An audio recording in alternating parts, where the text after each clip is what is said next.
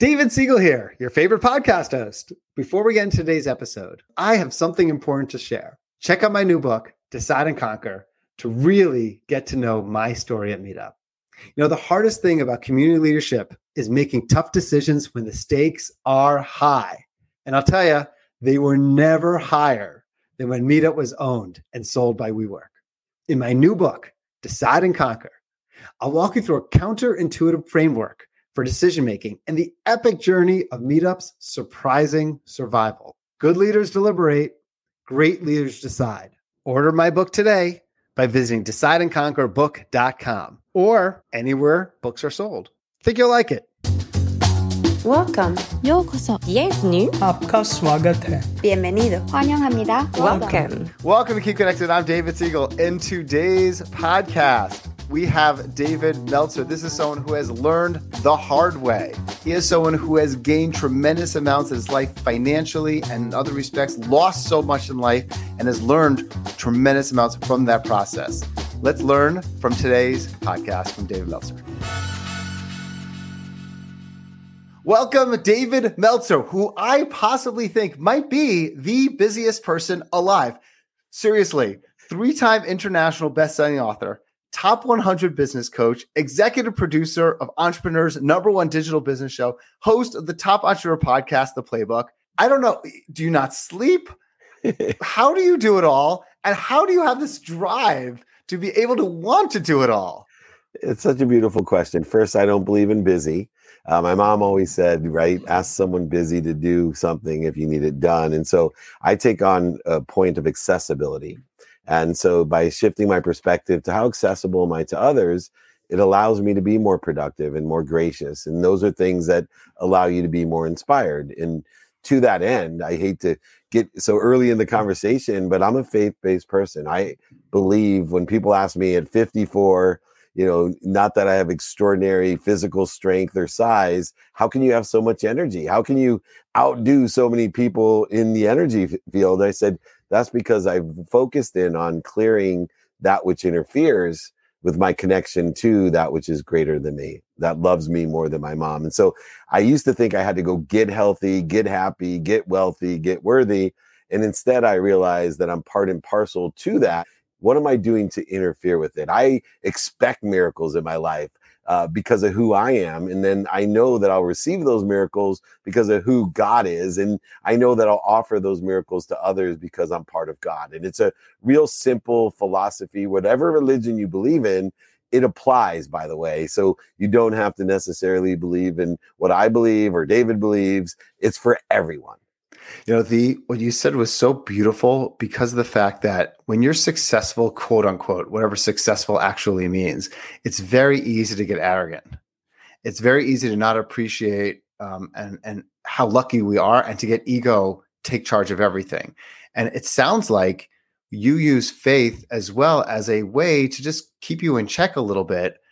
Do you find that or do you find yourself at times, or have you struggled? And I'll tell you, I have struggled with this personally.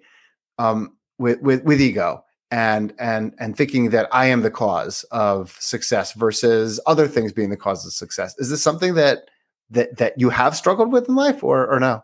Absolutely. It cost me over $100 million. And I had to learn those lessons about what I consider the two types of people in the world. Both people in the world, both types of people are ignorant people. There's arrogant ignorance that I carried with a lot of ego, which means I know that I don't know what I don't know, but I'm going to pretend that I do. And I always need to be right and offended and separate and inferior and superior and angry and anxious and frustrated and guilty and resentful. Or I learned the lesson through my experiences that I'm ignorant and humble, meaning I know I don't know what I don't know. But I know that I'm connected to and through this great source that is omniscient, all powerful and all knowing. And I got to get out of clear that interference so that I can get as much of the good stuff as I can so I can expand and accelerate what I do know so I can help other people with what I do know and share that with the humility. I had this great interview with Tim Scherr, and he talked about the third seat in the Apollo 11. Everybody knows the astronauts, Glenn and Armstrong, that walked the moon. but nobody knows Michael Collins. Right? I didn't even know there was a third seed. Yeah, Michael Collins was the one that orbited 36 times and was the Uber for John Glenn and Neil Armstrong to get on. He was the Uber driver. But what's so significant about that is it really represents my life. I've always been the third seat. I was CEO of the most notable sports agency. I was partners with Hall of Fame quarterback Warren Moon. I'm partnered with Marshall Faulk today. And yet, I have not lost the appreciation of what other people are dreaming for, right? I'm not going to take for granted not only what other people dream of, but what I dream of. And so many times we get into the successful quote unquote experience like you have, and we forget about it. We take it for granted what we have. And it's so important to appreciate what we have. And of course, to ask for more so we can give it all away. And that's been the key to my, what I call radical humility instead of the ignorant arrogance that got me into big trouble. Okay. Well, speaking of big trouble, you know, in Seinfeld, there's an episode where I think Jerry says something like, you yada, yada, the best part. And not to say losing $100 million is the best part. It's probably the worst. It is the best part. But maybe, I like that. Maybe it's the best part because of what that did for you. Just give us all a little bit more background. Where were you?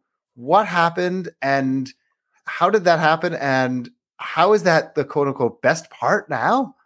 Yeah. So I, was blessed to be a millionaire 9 months out of law school because I didn't listen to my mom. She told me the internet was a fad. Nobody will ever do research on the internet, but I didn't believe her.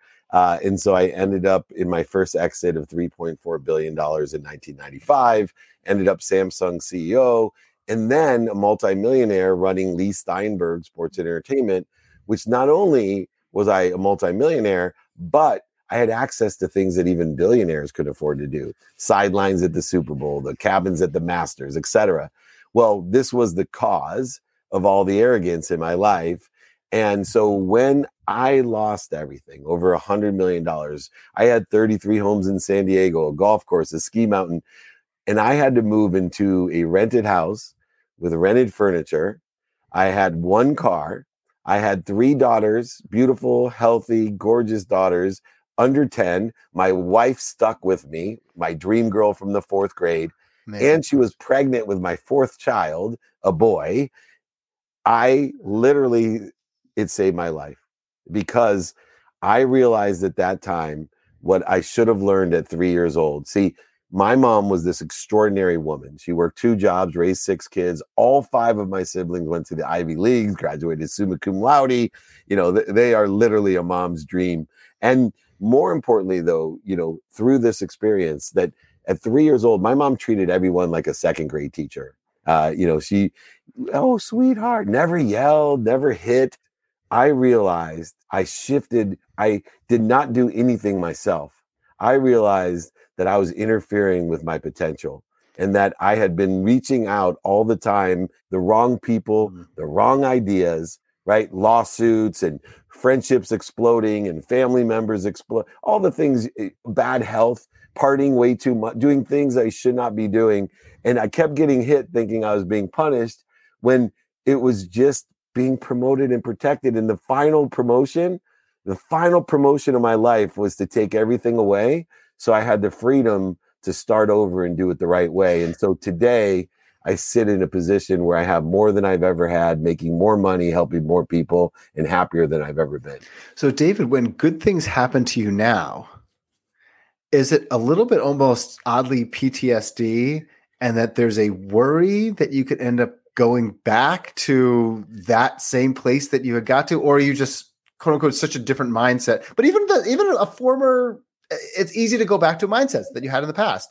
So of course, how do you guard yourself from that? What do you do to guard yourself? Well, first of all, know that it's there. So I'm in a practice of acknowledging, yes. Acknowledging and identifying the needs of the ego. I still have a terrible need to be offended. I think it's inherent in my religion, in my genetic inheritance to be offended, and it's so easy to be offended when you have a need to be offended. It's amazing what can offend you. But I've learned to identify these ego-based consciousnesses, and I make and utilize time a lot in my life to facilitate expansion, growth, and acceleration. So I use a stop, drop, and roll methodology that says I'm only going to spend minutes and moments in the old David, right? I'm only going to spend minutes and moments. But I like that. But if I may, the fact that you don't say I'm going to avoid the old David completely is actually pretty transformative, as opposed to saying I'm going to spend minutes and moments in the old David, because it's kind of a realization that you still are the same human. You're still the same. You still are David Meltzer. You are still the same person, quote unquote. And for you to completely extricate yourself from that is perhaps less valuable than trying to experience it in moments. Yeah. And the faster you get, the better you get, and the more you're productive, accessible, and gracious. And it's really worked for me. So I have this 4-step thing.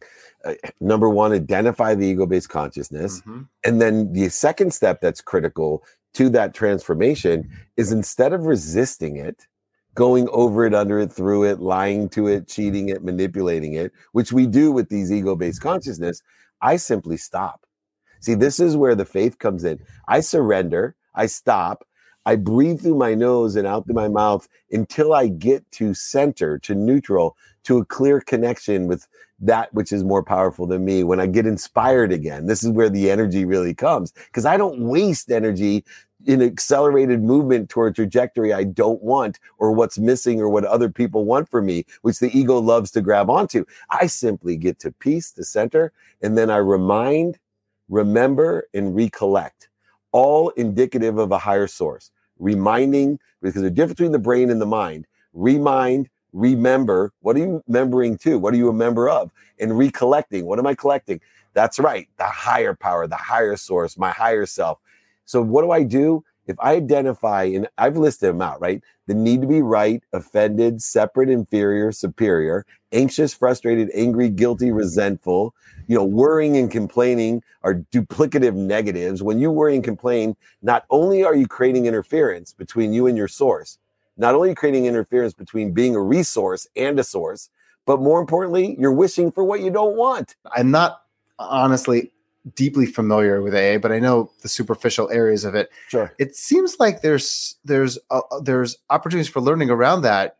Correct or not correct? Yeah, it's amazing. So, I never went into AA myself. I had absolutely a drinking problem and a drug problem. But Lee Steinberg is an admitted alcoholic. More importantly, I was born in Akron, Ohio, and Lee and I represented and marketed the Pro Football Hall of Fame, which is in Canton.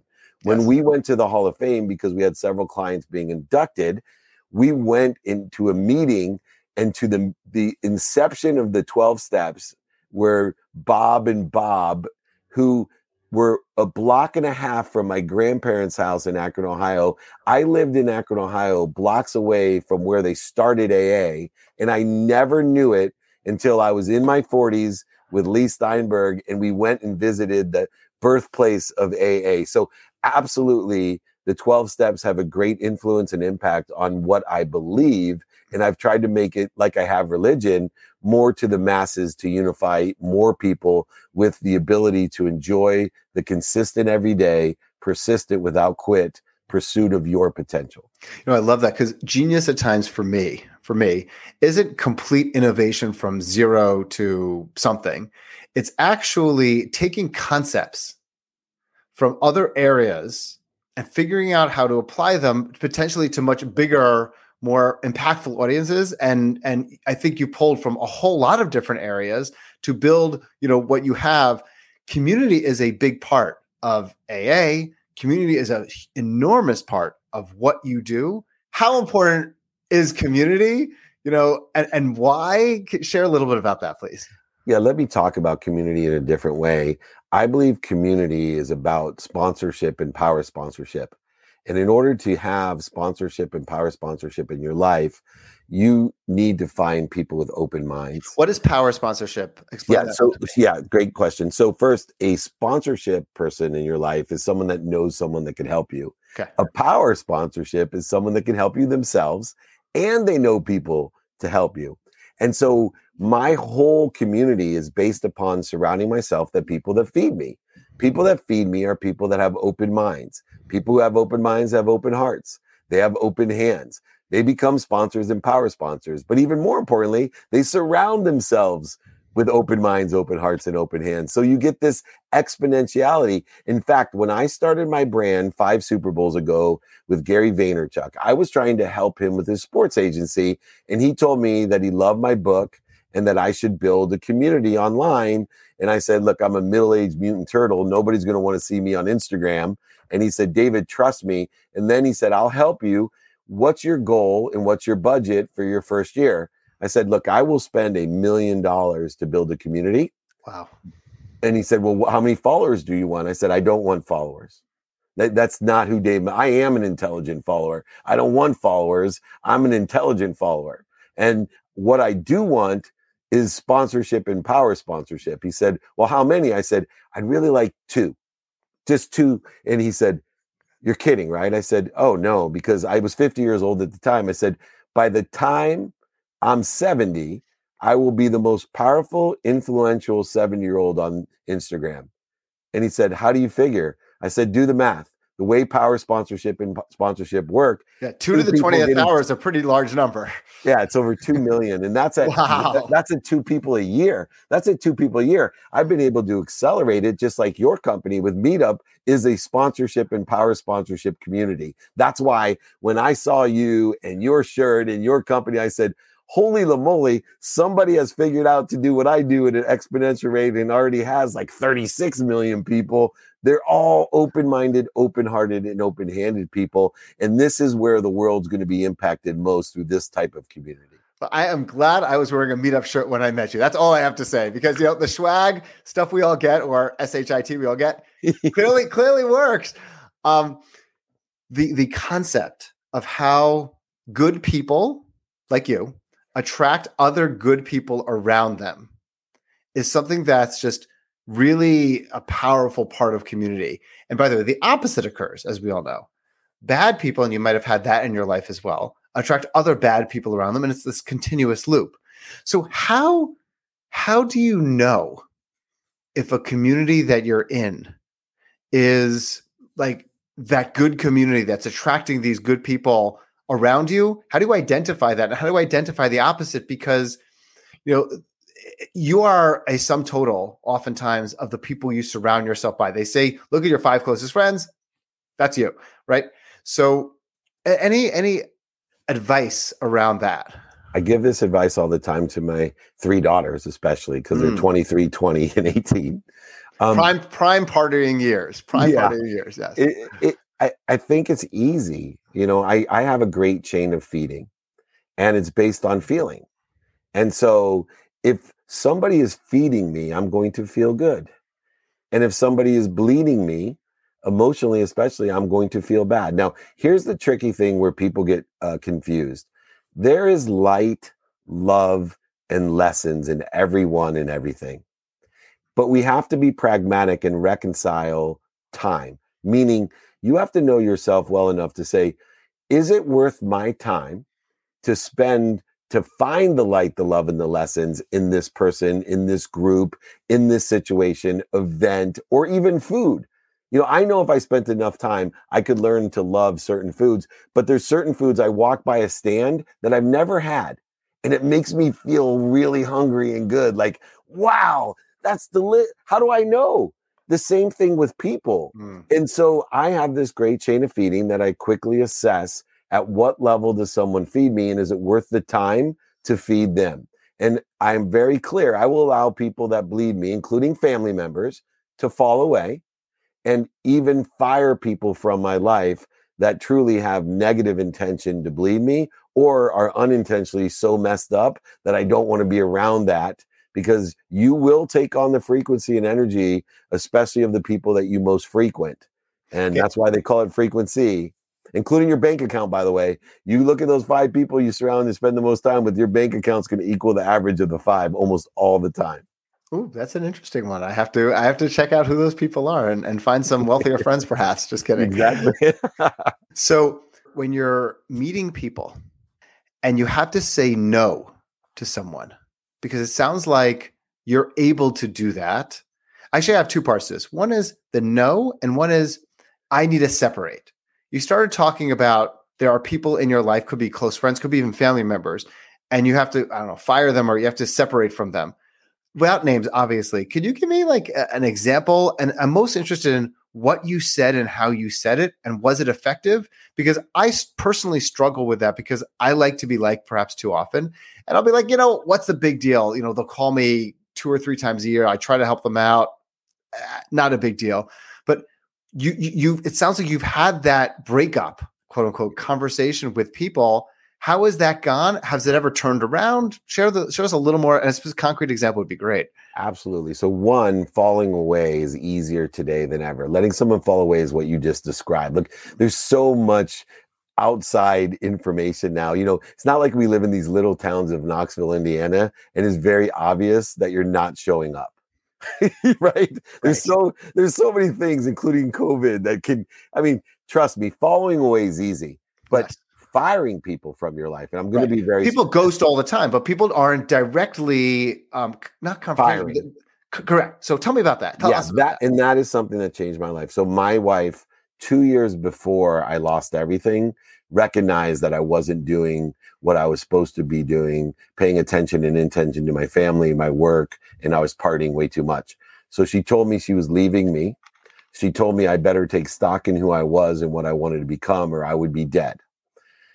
When I told her, and when I realized I was ready to hear this, which initially I wasn't, when I realized it, I told her, what can I do? Because you're everything to me. My girls are everything. You are right.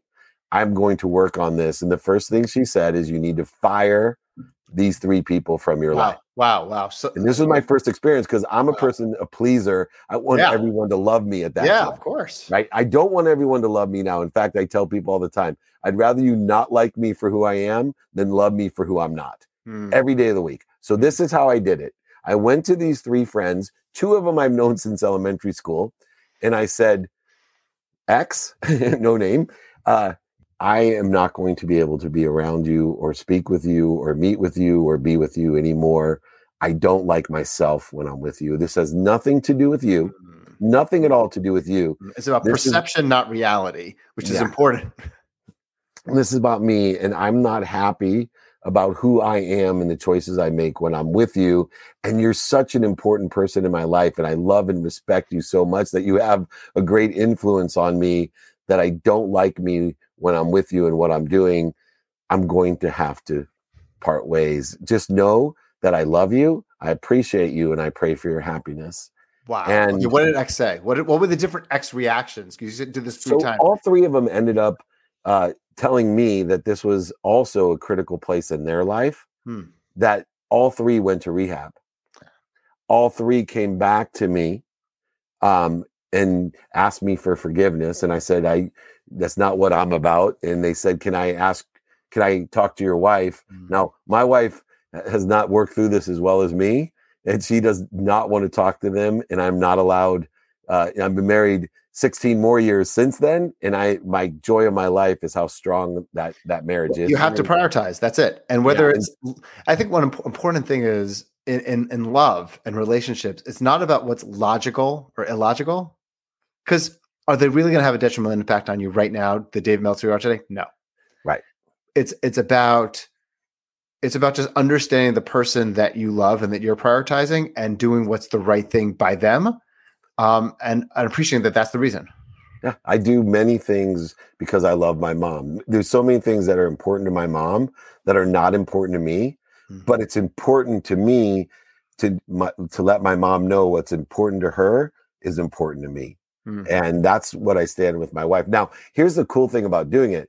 Once you fire people that have been here for a long time, you're just not going to ever have to fire anyone when you're to the point where I'm at, because you're not going to allow someone that bleeds you to get to that point in your life, right? I stay away from it so early on. Right. Now this is why these friends were there since elementary school.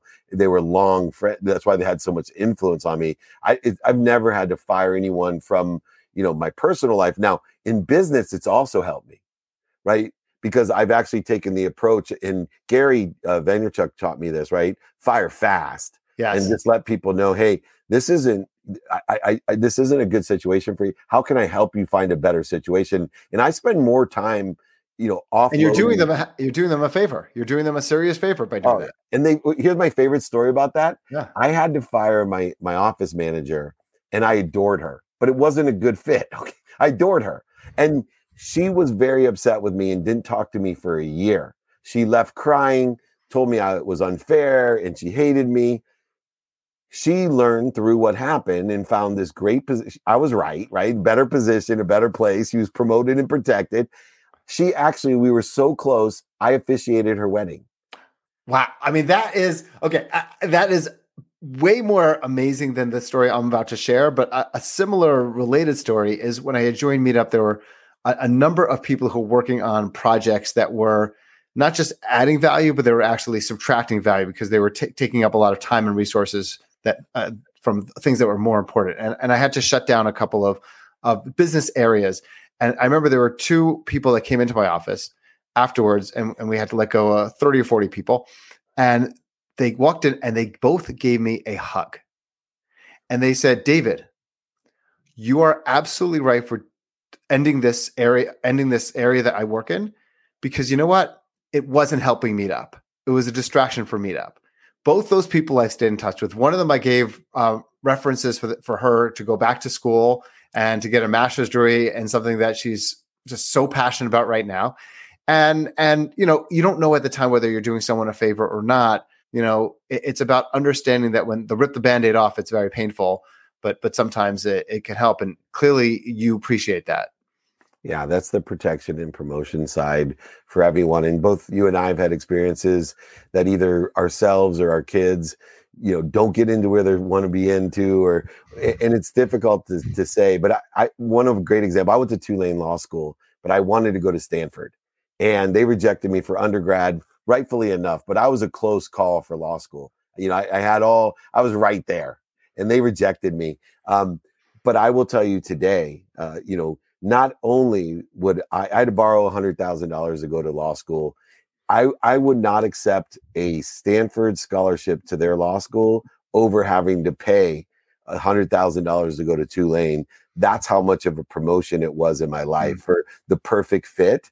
And even more ironic is, they'll pay me to speak at Stanford or beg me to speak there now. So how it all ends up is protection and promotion. It's beautiful.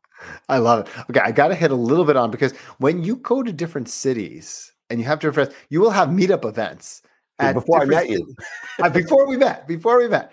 And I just love what you do. So can you just walk through a little bit? When you go to a different city, when you're speaking at a place, when you were in South by Southwest, which is where we met, or when you came back in Manhattan, where we met a second time, how have you used Meetup, and how has these Meetup groups, really helped you personally? So I couldn't believe it when there was a company that did what I've been doing for years. I travel to over 200 cities a year, and my mission is to empower others to be happy, to make money, help people, and have fun. And so as the community in travel coordinated, I would just invite people, because so many people are like, can I sit down and you take a coffee? Can I meet you? And I very, very rarely, you got to be a very special person to meet me for coffee. I feel special right now. I got a coffee with David. But I keep it to 20 minutes regardless. Anyway, so I aggregated all the requests when I come to city and said, hey, let's meet up. And two things happened. One, I learned what people were listening for. And two, I help people not only with the answers that I had from the situational knowledge and dummy tax, but I also saw a networking component that I didn't expect. And then everyone gave me credit for the meetup, that all of a sudden they're like, oh, I met Joseph from Harlem Standard at your meetup, man, and we're doing millions of dollars of business. Then I started coming up with the overlap agreement saying, hold on a second, don't forget Uncle Dave here. I put us together. I'll get 10% of the goodies, right? And I've actually made almost 8 figures a year now from creating business and helping other people by simply creating not a legal binding agreement. I call it a memorialization of, hey, anybody you meet here from these introductions, I'd like 10% for the intro if possible. And it's open, but it's not signed, but it's just a memorialization. And people are so happy to pay me even. It's been amazing. And people are honest. Like they could get away with you having no idea People could just not tell you about what they built and you wouldn't be any the wiser. But when you're around good people, you learn to trust those people, and then good things ultimately happen. Okay, David, we have a segment called Rapid Fire, which is just learning some little more details. We're going to 3 or 4 questions. Here we go. First time you saw yourself as a leader? In football, in college, I was defensive captain in college. First time. You could access a time machine. Go anywhere in the world at any time in the world. Where are you going? Last Supper. Oh, wow. Okay, what are you eating? Something kosher. What are you asking them at the Last Supper? Oh, I'm asking Jesus himself a whole bunch of questions. Number one, are you real? And where are you going? And where have you come from? And, just as many questions, open-ended questions as I can to learn more. Name one thing on your bucket list. For me, I just got one, which was taking my 12-year-old son to the Masters. And so it's taking my entire family to a sporting event. I don't know which one it's going to be, that all of them, all the girls and my son, would enjoy to take one sport. I don't know what it is yet, but there has to be one out there that I can spend a weekend only with my family, without my phone, without the internet, like you do at the Masters. But all of them enjoy it as much as my 12-year-old enjoyed it. Best 3 hours of my life. Last question. What do you want to be remembered by, David? Kindness. Simple kindness. Chokes me up. What do you remember about Dave Meltzer? And they said kindness. Man, that's all I ask. I think that people would say that about you today. People will say that about you in decades. And God willing, in 100 years from now, your great-great-great-grandchildren will be knowing and saying the same thing and hearing about great-great-great-grandpa David and how much kindness he brought. That's my hope and my blessing. Thank you for all your help with that as well. So it's been an honor to be here, and I look forward to doing so much more with Meetup. It's inherent in my nature. Thank you again, David. Have a good rest of the day. Bless you. Thank you. Thanks for listening to today's podcast with David Meltzer. It is not often that you get to sit down with someone who lost $100 million. And it's probably even less often that you sit down with someone who lost $100 million and is so grateful that he did. David's focus on appreciation, on gratitude, on humility, the concept of reminding, remembering, and recollecting in order to figure out how to be your best self. Really poignant words from an incredible person. If you enjoyed today, subscribe, leave a review, check out my new book, Decide and Conquer. And remember, let's keep connected because life is better together. For more information about Meetup, head to the Community Matters blog at meetup.com/blog. You'll find exclusive content featuring inspirational stories from Meetup organizers and attendees. Gain valuable insights and tips about starting your own community as a Meetup organizer, and learn more about the latest Meetup features as they come out. So go to meetup.com/blog for more.